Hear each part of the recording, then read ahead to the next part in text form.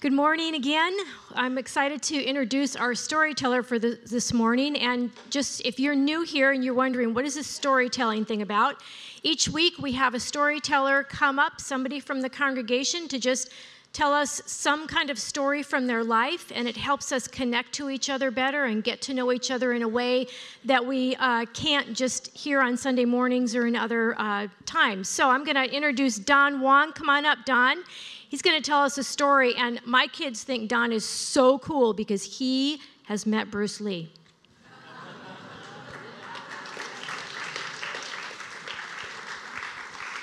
Just to let you know, I'm a lover, not a fighter. So, by the way, happy Father's Day to all of you fathers out there. When I was asked to do this, actually my wife was asked to do this first, and I thought I better intervene and talk to Pastor Peter because I like my version rather than hers to be said.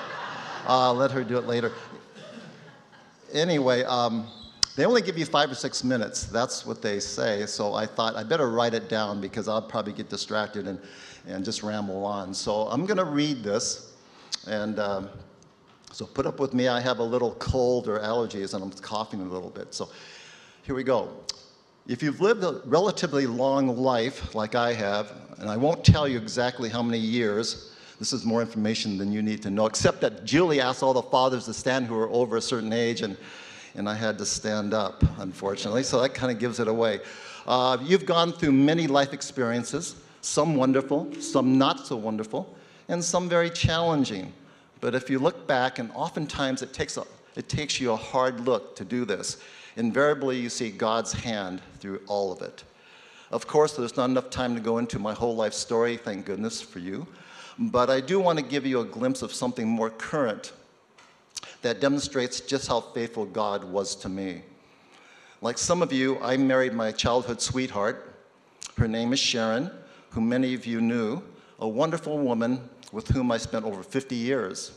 5 of those years was dating, and a marriage that lasted over 45 years, which seems like a long time, but for people of our age, those years went by in a flash. Unexpectedly, cancer took her from me, although I know she's with the Lord, so that's a comfort for me. But losing a spouse, a parent, sibling, or child is probably the hardest thing to endure in life. The transition was very difficult for me, but having wonderful family and church support through my small groups did help. But the many times I was alone at home, it was still very hard.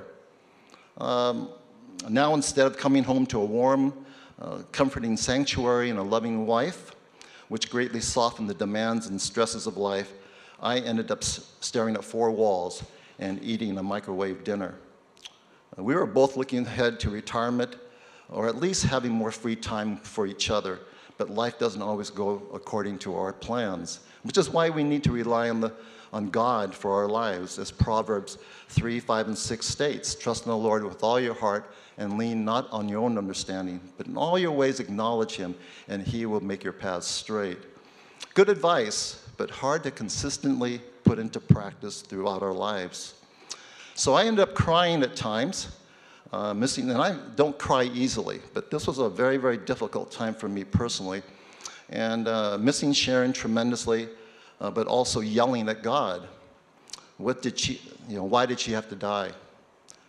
As the months passed, I began to talk to God more as a friend again, starting to adjust to my new normal.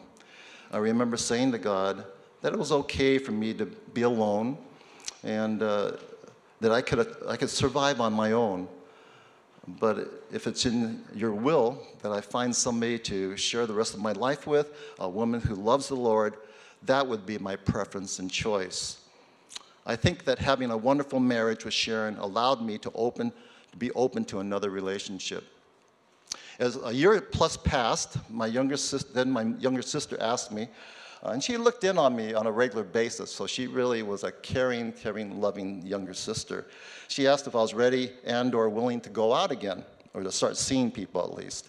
And she then gave me a number of women names I could call, but I really wasn't interested. And one of those women, this is not written down, but she happened to be married. And I said, well, that's not going to work. And she said, well, she's separated. And I said, no, I can't do that. Up until then, my good friend Ross Lehman was my regular companion. And many of you know Ross. What a wonderful, wonderful human being and a wonderful Christian. Going to the fitness center together for a workout, going out to lunch using a 2-for-1 coupon. We were both pretty cheap, so we'd always trying the cheap way to find lunch, and we'd share that lunch together. Or taking walks together. I hadn't really seriously thought about going out or even how to go about it, and didn't want to go through a dating service. If it was going to happen, it would have to be God orchestrated. Well, a few more months passed when I ran into a longtime high school woman friend whom I rarely see. She is also a Christian. She knew Sharon, and she knew that she had passed away the previous year. We went through the normal pleasantries, and then she asked if I was going out at all or if I was interested in entertaining the thought. She then mentioned that she recently met a retired school teacher who had relocated from Hawaii, and that she was Japanese and also a Christian. If I was interested, she could get her phone number, so I said, let me think about it.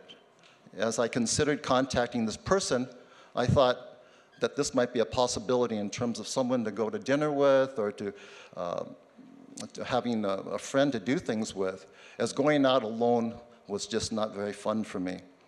I was just used to having a supportive companion to share life with, like many of you.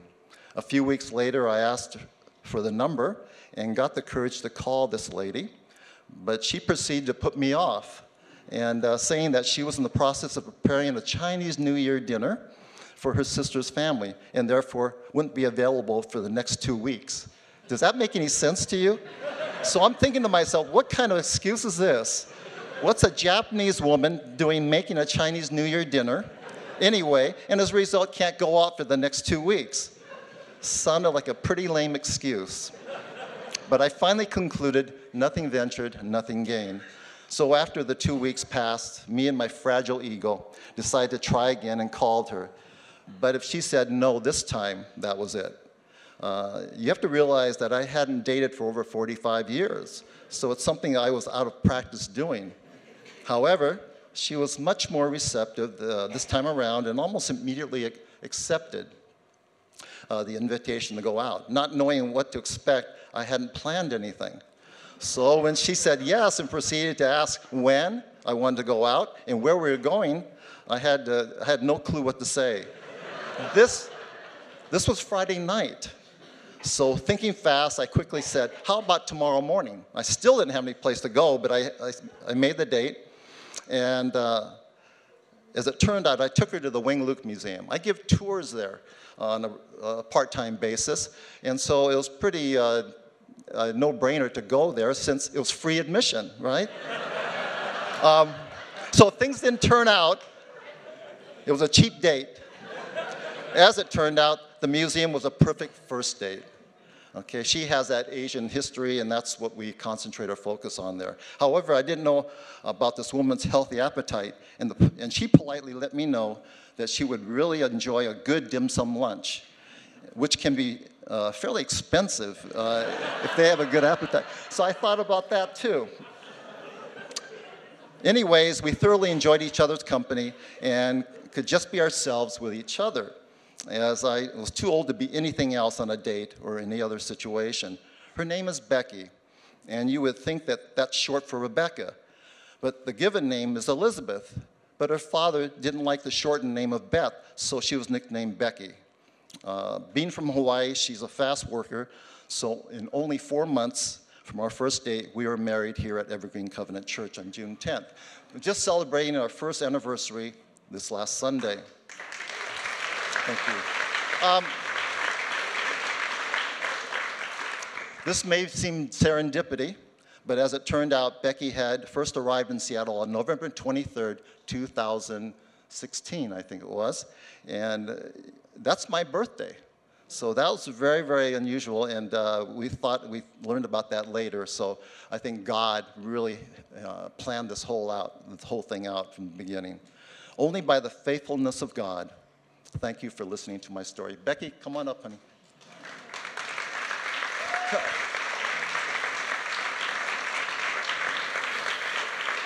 So, and I really want to thank all of you. She's been really made to feel welcome here. And I'm not fast. so so I thank all of you for that. This is her church home now, and she feels very, very warmly welcomed and part of this church family. So thank you so much for that. All right. So thank you for listening to our story. This morning's scripture reading is from the book of Acts, and please follow along in your Bible or use the screens above.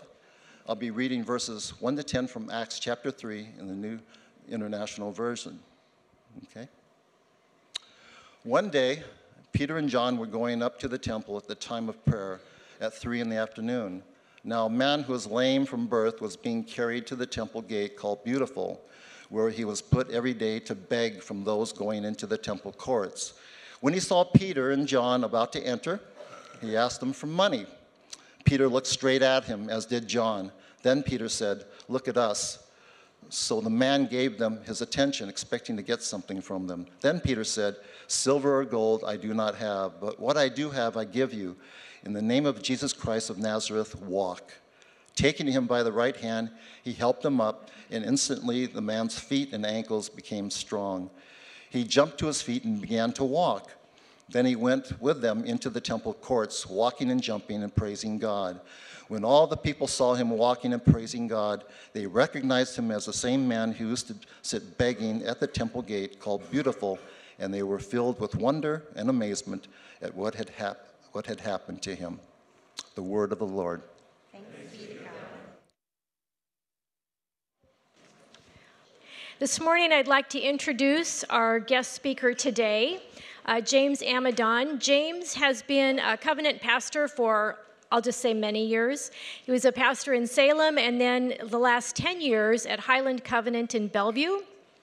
And James left, it was just a year ago now, right, to become the director of Circlewood, which is a ministry organization that is moving us forward and integrating our faith with caring for God's creation. He's going to tell us a little more about that in his sermon, but I just want to welcome James up here. He's a great guy, so don't scare him off, okay? Be really nice to him. James, come on up, and he's going to share with us from God's Word from the book of Acts, and hopefully stay after for a piece of pie or something today, huh? All right.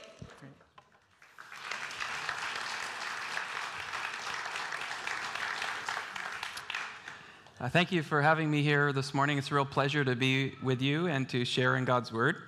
Thank you for the kind welcome. I was thinking about that little contest about Father's Day, and I'm a father of three, a 14-year-old girl, a 10-year-old boy, and a 4-year-old boy. And it kind of got my competitive juices flowing a little bit. So I think I'm going to go home and say, "Emily, for Father's Day, can you get me more children? We got to win this thing." But actually, their gift to me today is to bless me to come here and preach.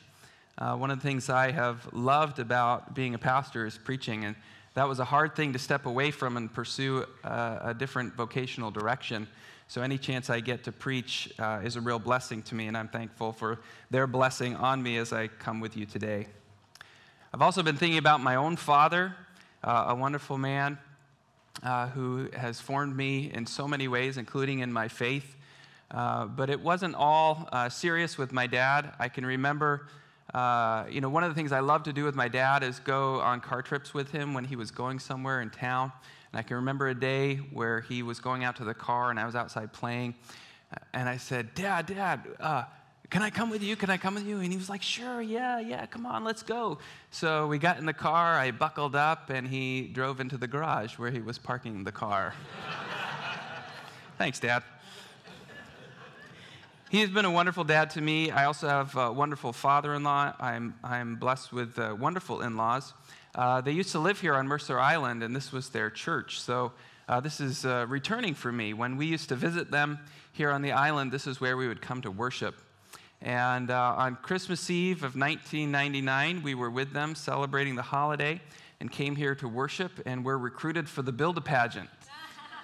I was 22 years old, newly married, and Emily and I were Mary and Joseph, recruited for that pivotal role in front of a group of strangers.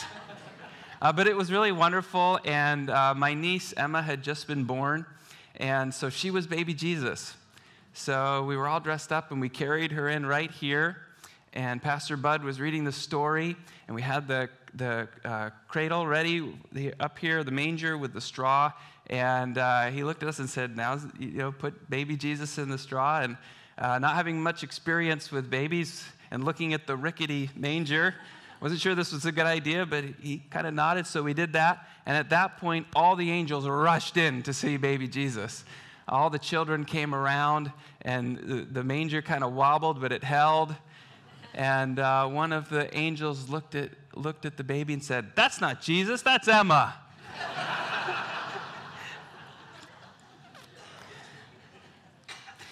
I took that Build-A-Pageant idea back with me at the time to Salem when we did it there. And when I moved up to Bellevue to pastor Highland Covenant Church, we did it there. And people who saw that get to their churches, and that Build-A-Pageant idea spread and spread. It was like a little movement, a little Build-A-Pageant movement. And as I thought about that memory and was reading the scriptures for today, and the section, we read from the section that I've been studying, but Acts chapter 3 to Acts chapter 7, it's really all about a movement. It's all about a movement, what God was doing. And I think we can understand that because we live in a culture of movements. There are movements going on all over the place, whether we're talking about political movements. You can think a few years ago to the rise of the Tea Party. That started as a movement. You can think about all the social movements that have happened. Black Lives Matter, or the current Me Too movement. Our own church, the Covenant Church, started as a movement within the State Church of Sweden. And even right now, there's a movement going on within the Covenant called For More. And that's a movement that's attempting to encourage churches to have more women preachers, and to see how many women preachers you have in the year, over the course of a year, and add just 4 more to help give women a chance to preach in all our Covenant churches. That's a movement. And a movement is simply an intentional effort to change an entrenched system or institution. There's something going on that people think needs to be changed, so they start a movement. And all movements are a little chaotic. And sometimes they center around a charismatic person or a charismatic group. And when they really get going, they produce conflict. They're chaotic, charismatic, and conflictual. That is the early church. The early church was essentially a movement, the Jesus movement, a movement within Judaism. People had said, we've found the Messiah. God is on the move, doing something different. And in fact, when it got a little steam, people just referred to it as the way. Oh, you're part of the way. How much more movement can you get than that? I'm part of the way. And the book of Acts is simply the book of Scripture that really captures the early history of that movement. And if you remember Jesus, one of the last things he says to the disciples is, you will be my witnesses in Jerusalem, then Judea, then Samaria, ends of the earth. That is the description of a movement that was meant to grow and expand. And yes, it was chaotic. Yes, it was charismatic. And yes, it produced conflict.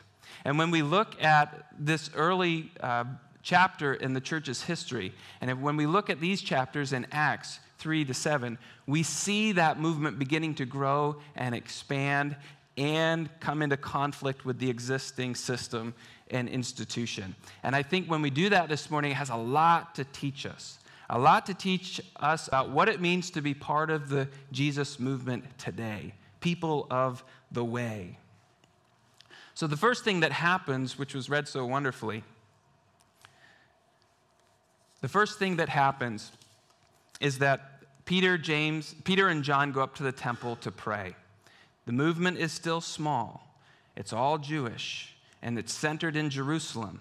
And as good Jews, they're going to the temple regularly to pray. You can't get much more institutional than that. It's 3 o'clock, time to go to the temple and pray. Every day, just like that, over and over again. That's the way it was. That's what you did if you were a faithful Jew. And there were some faithful friends of a man who was lame, who carried him to the temple gate called Beautiful, outside of the temple, and put him down so he could beg. Also part of tradition, the way things were, so that good, faithful Jews who were coming to pray in the temple could dig into their pockets, give them a little change, and help them on their way.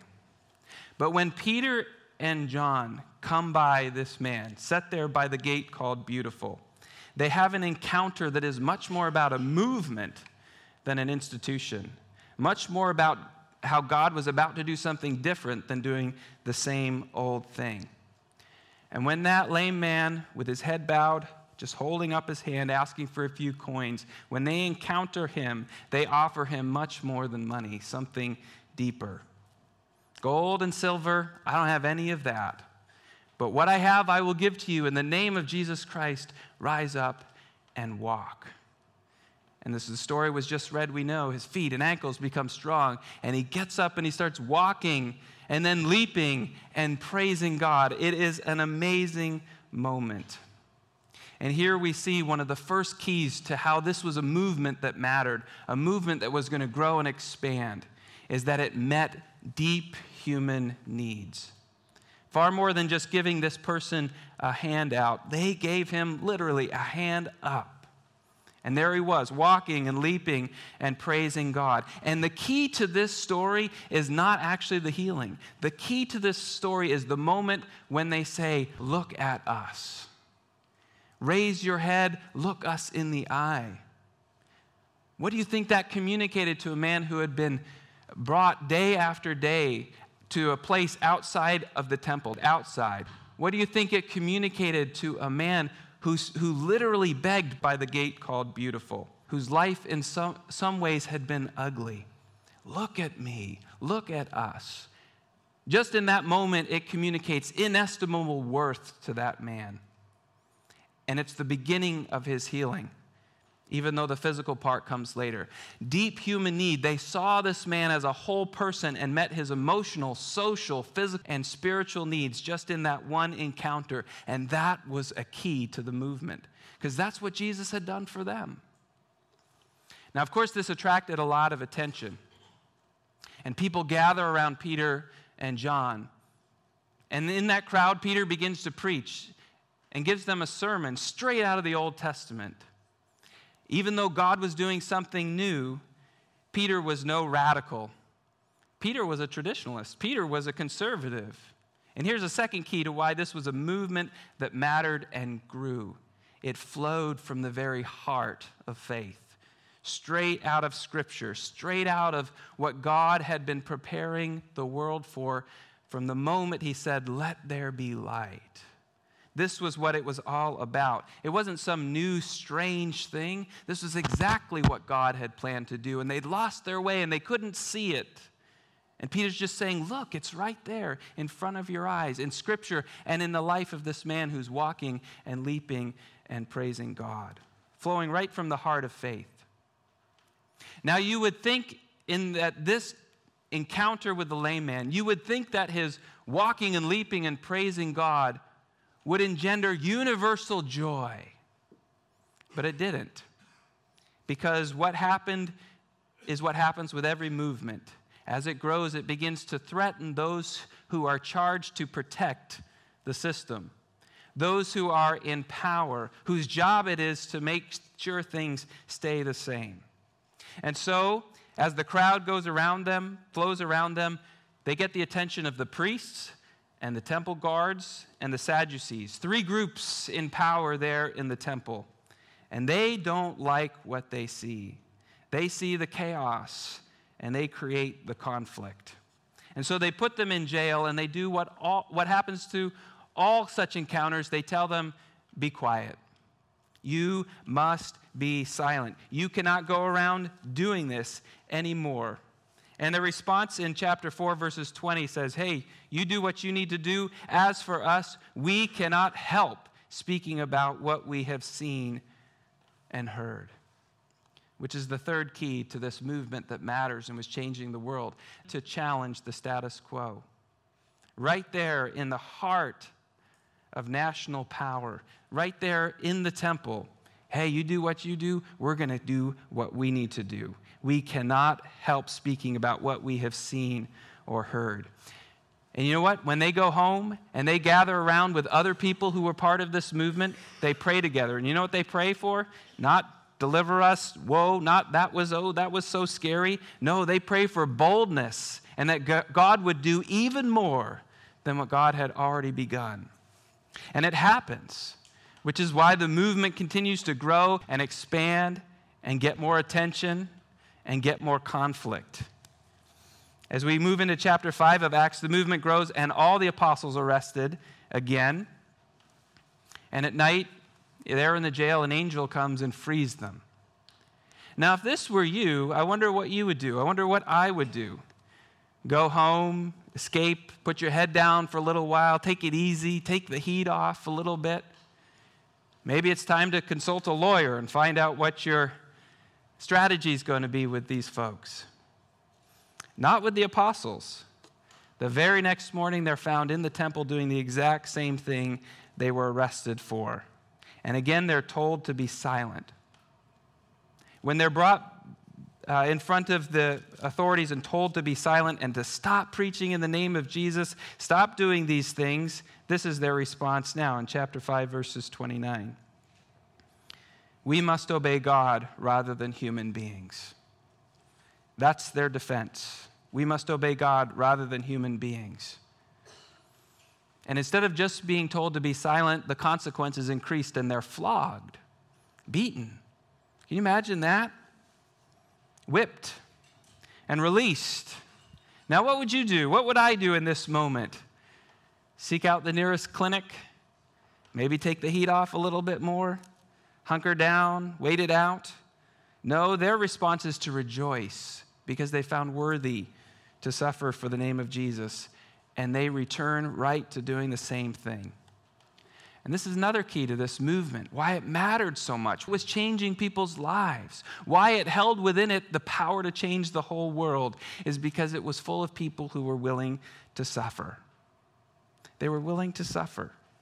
And that willingness demonstrated before all the people continued to fan the flames of that movement, and it grew and grew and grew there in Jerusalem. And when movements get too big, all of a sudden you need a little structure. All that chaos, all that conflict, all those charismatic gifts being used here and there, it can get a little out of hand, and all of a sudden you have internal problems. And that's what we encounter in chapter 6. Because you have this growing movement of people, and it was a multi-ethnic movement, and they were sharing possessions and bringing food in every day, and there was a daily distribution of food to all the widows that were part of this movement. All the people who had lost all their family support, all of that in that culture, and depended on this movement to get through the day. And in doing that, they discovered they had some ethnic prejudices, and that the widows who had a Greek heritage were being overlooked in favor of those who had a Hebrew heritage. So the apostles are called in, and they're trying to figure out what to do, and they do this. We're going to appoint 7 people who are going to take care of this to make sure everything's just and fair, and we're all on the same level here. And we're going to do this so that we can go out and keep spreading this movement. That's the goal, which is another key. Any kind of structure that early movement put in place was to serve the movement. It was meant to keep it going. And it does. The community functions smoothly again. There's justice back in the distribution of the food. The apostles are free to go out and talk about Jesus. And more people come to belong as part of this Jesus movement. More and more people are part of the way, which means more and more authorities have their attention. And this thing is really becoming a problem to them. And then, so what do? They take one of the young men that was appointed to help lead the congregation there, the people there. His name is Stephen. He was preaching and sharing about Jesus, and somebody went and charged him with blasphemy, which is, again, what people do to movements when they begin to be too threatening. They do character assassination. We see that all across our culture when people threaten people in power. Well, they won't be silent. Well, we punish them. They still won't stop. Let's demean their character. Let's tell everybody what a terrible person they are. And in Stephen's case, he's accused of blasphemy, arrested, and put on trial. And on his trial, he preaches this brilliant sermon. If you want to read it, just read Acts chapter 6. And it's just how, like his friend Peter preached, how this was all based in what God was doing all through the Old Testament. That's it. They weren't advocating anything radical, anything that's not there in Scripture. And he said a few harsh words that maybe offended them a little bit, but he was saying, you got to get on board. This is the movement that God is about. And then he said, I see Jesus seated at the right hand of God in power. And this was too much for them. This was blasphemy. The only option left to them at this point is to silence Stephen forever. And they execute him. They stone him to death. Now, why would Stephen continue to preach with a threat like that hanging over his head? This is the next key to this movement that matters. Is Stephen, along with all those early members of the Jesus way, believed that Jesus changed everything. Everything. Even death. So he wasn't afraid. He could face it in faith because Jesus changed everything. And we see this early on in chapter 3 in Peter's sermon. In verse 21, he talks about how Jesus is in heaven now until he says the time comes for God to restore everything. All things. Whether it's personal, social, or ecological, the whole earth was going to be transformed because of what Jesus had done. They believed that Jesus changed everything. So how do we hear this today? The question for us today, I think, is this. Are we still a movement that matters? You know, as the church grew and grew and grew over those first decades and into the first, second century, eventually it got so big it needed quite a bit of structure. That's when you see the rise of pastors and leaders and bishops and then statements of faith like the creeds. Movements have to be organized or else they just lose all their momentum. There absolutely has to be structure. There have to be those systems to maintain what the movement has accomplished. But think about where we are now, 2,000 years later. There's an awful lot of church structure out there. Enough church structure to support over 1,000 different denominations, all with its own different structure. And those structures are good and often serve movements well. But I think in our own culture, this is a point in time where we have reversed it, and now the movement serves the structure. There are things that we do that are part of the status quo that no longer serve the movement and actually can get in the way of what Jesus is doing. I think what we have to pray hard about is how to recapture that movement. Or maybe as the great Blues Brothers said, remember that we're on a mission from God. That's what we're about. So today I invite us to reflect on these 6 keys to this movement that matters. And I want you to think about these 6 things personally in your own life, in the life of your family, and in the life of this church, Evergreen Covenant. And I want you to think about this today. Are we part of a movement that still is meeting deep human need? Treating people as whole persons made in the image of God. Now, there are some great ministries here at Evergreen, which I love. Things that you are doing in the local community, in the region, global ministries that you are attached to that are awesome, that are doing this exact thing. Keep it up and be part of it. And here's where I would like to encourage you, and me as well, is when we're part of these, when we meet people in need, whether that's a colleague at your work or somebody at the corner asking for change, can you look at them and invite them to look at you back? Can you invest in them personally? Can you make that human connection that says you and I are the same in God's eyes? And you're meeting my need just as I'm meeting yours in this moment of encounter. When you do that, Jesus does amazing things. Brings about that healing that healed that man. Can you think about that man for a minute? Every day for the rest of his life, he's going to think about that gate in a different way. Because when Jesus helps us encounter someone in that way, it's a beautiful thing. Do we still meet deep human need and see people as whole people? How can we root the changes that we need in the heart of our faith in Scripture and tradition? You know, one of the things that our covenant church did in the 1970s was agree to begin ordaining women. And it wasn't just because culture said that was the fashionable thing to do, although culture pushed us a little bit. It was because we looked at that and went back to Scriptures and said, you know what, we've made a mistake.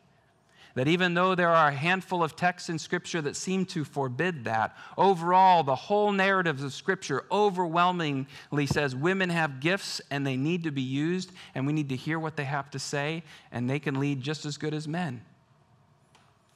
It was rooted in the tradition. And there are so many things that need to change about the church. Always, the church is in need of reforming.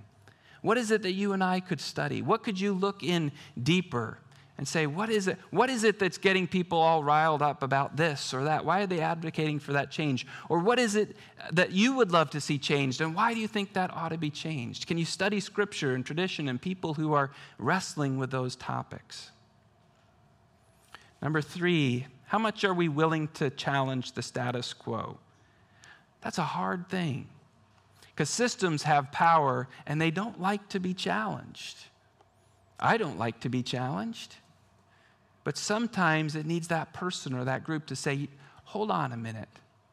Hold on a minute. I think we've gone off course. And I have a way maybe to get us back on course. Can we consider this? It doesn't always have to devolve into harsh conflict. Sometimes it's just a kind word saying, can we think about this for a moment? Can we explore and experiment the way we're doing things as a family or as a church? Are you willing to challenge the status quo? Number 4, are we still willing to suffer? Now, it's hard to hear that after a story like Stephen's, who offered the ultimate sacrifice and became a martyr. But sacrifices come on a spectrum, and martyrdom is a calling, not a demand.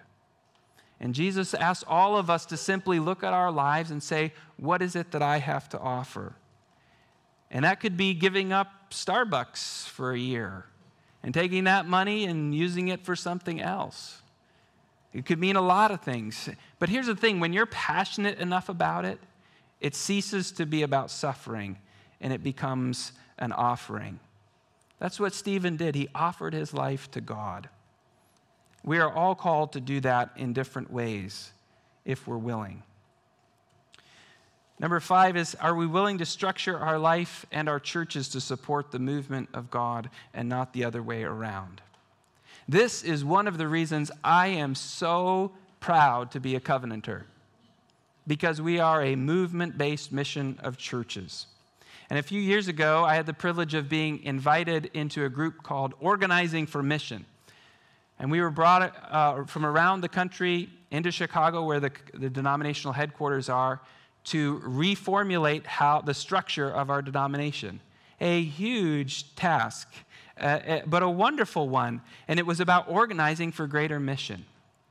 And I remember when our covenant president, Gary Walter, looked at the group and said, here's what we're doing. We want our structure, everything we do, to support local churches in the mission work that they're doing on the front lines of the kingdom of God. That's pretty amazing. And what ended up happening is we reorganized the denomination into 5 missional priorities. We are probably the only denomination whose central departments are verbs. And the 5 verbs are this. Our priorities are to serve globally, develop leaders, make disciples, love mercy and do justice, and start and strengthen churches. That's what they're called, action verbs. I love that. That's a wonderful thing. And I hope our local churches and our own lives can reflect that kind of thinking. Finally, do we believe that Jesus changes everything? Everything. This is the key to this early movement that propelled me into the work I'm doing now. As I worked as a disciple and as a pastor, I loved the way our churches focused on the personal dimensions of faith. I loved the way that we are inviting people into a personal relationship with Jesus. I love the way that we're reading Scripture and remembering that Jesus not only spoke to individuals, but spoke to a whole society. I love the way that the Covenant Church has been about racial reconciliation, about gender equality, and all of these kind of wonderful things that are rooted in Scripture and about creating just and lasting social structures. But as I looked at that, I had this nagging sense that, Jesus changes all that, but there's even more. And as I went back to Scripture, I began to see from Genesis to Revelation, God in Jesus was about transforming the entire earth. From that initial call to be caretakers and stewards, from that final image in Revelation where the heavenly Jerusalem comes down to a renewed heaven and a recreated earth that's all brought together under the lordship of Christ.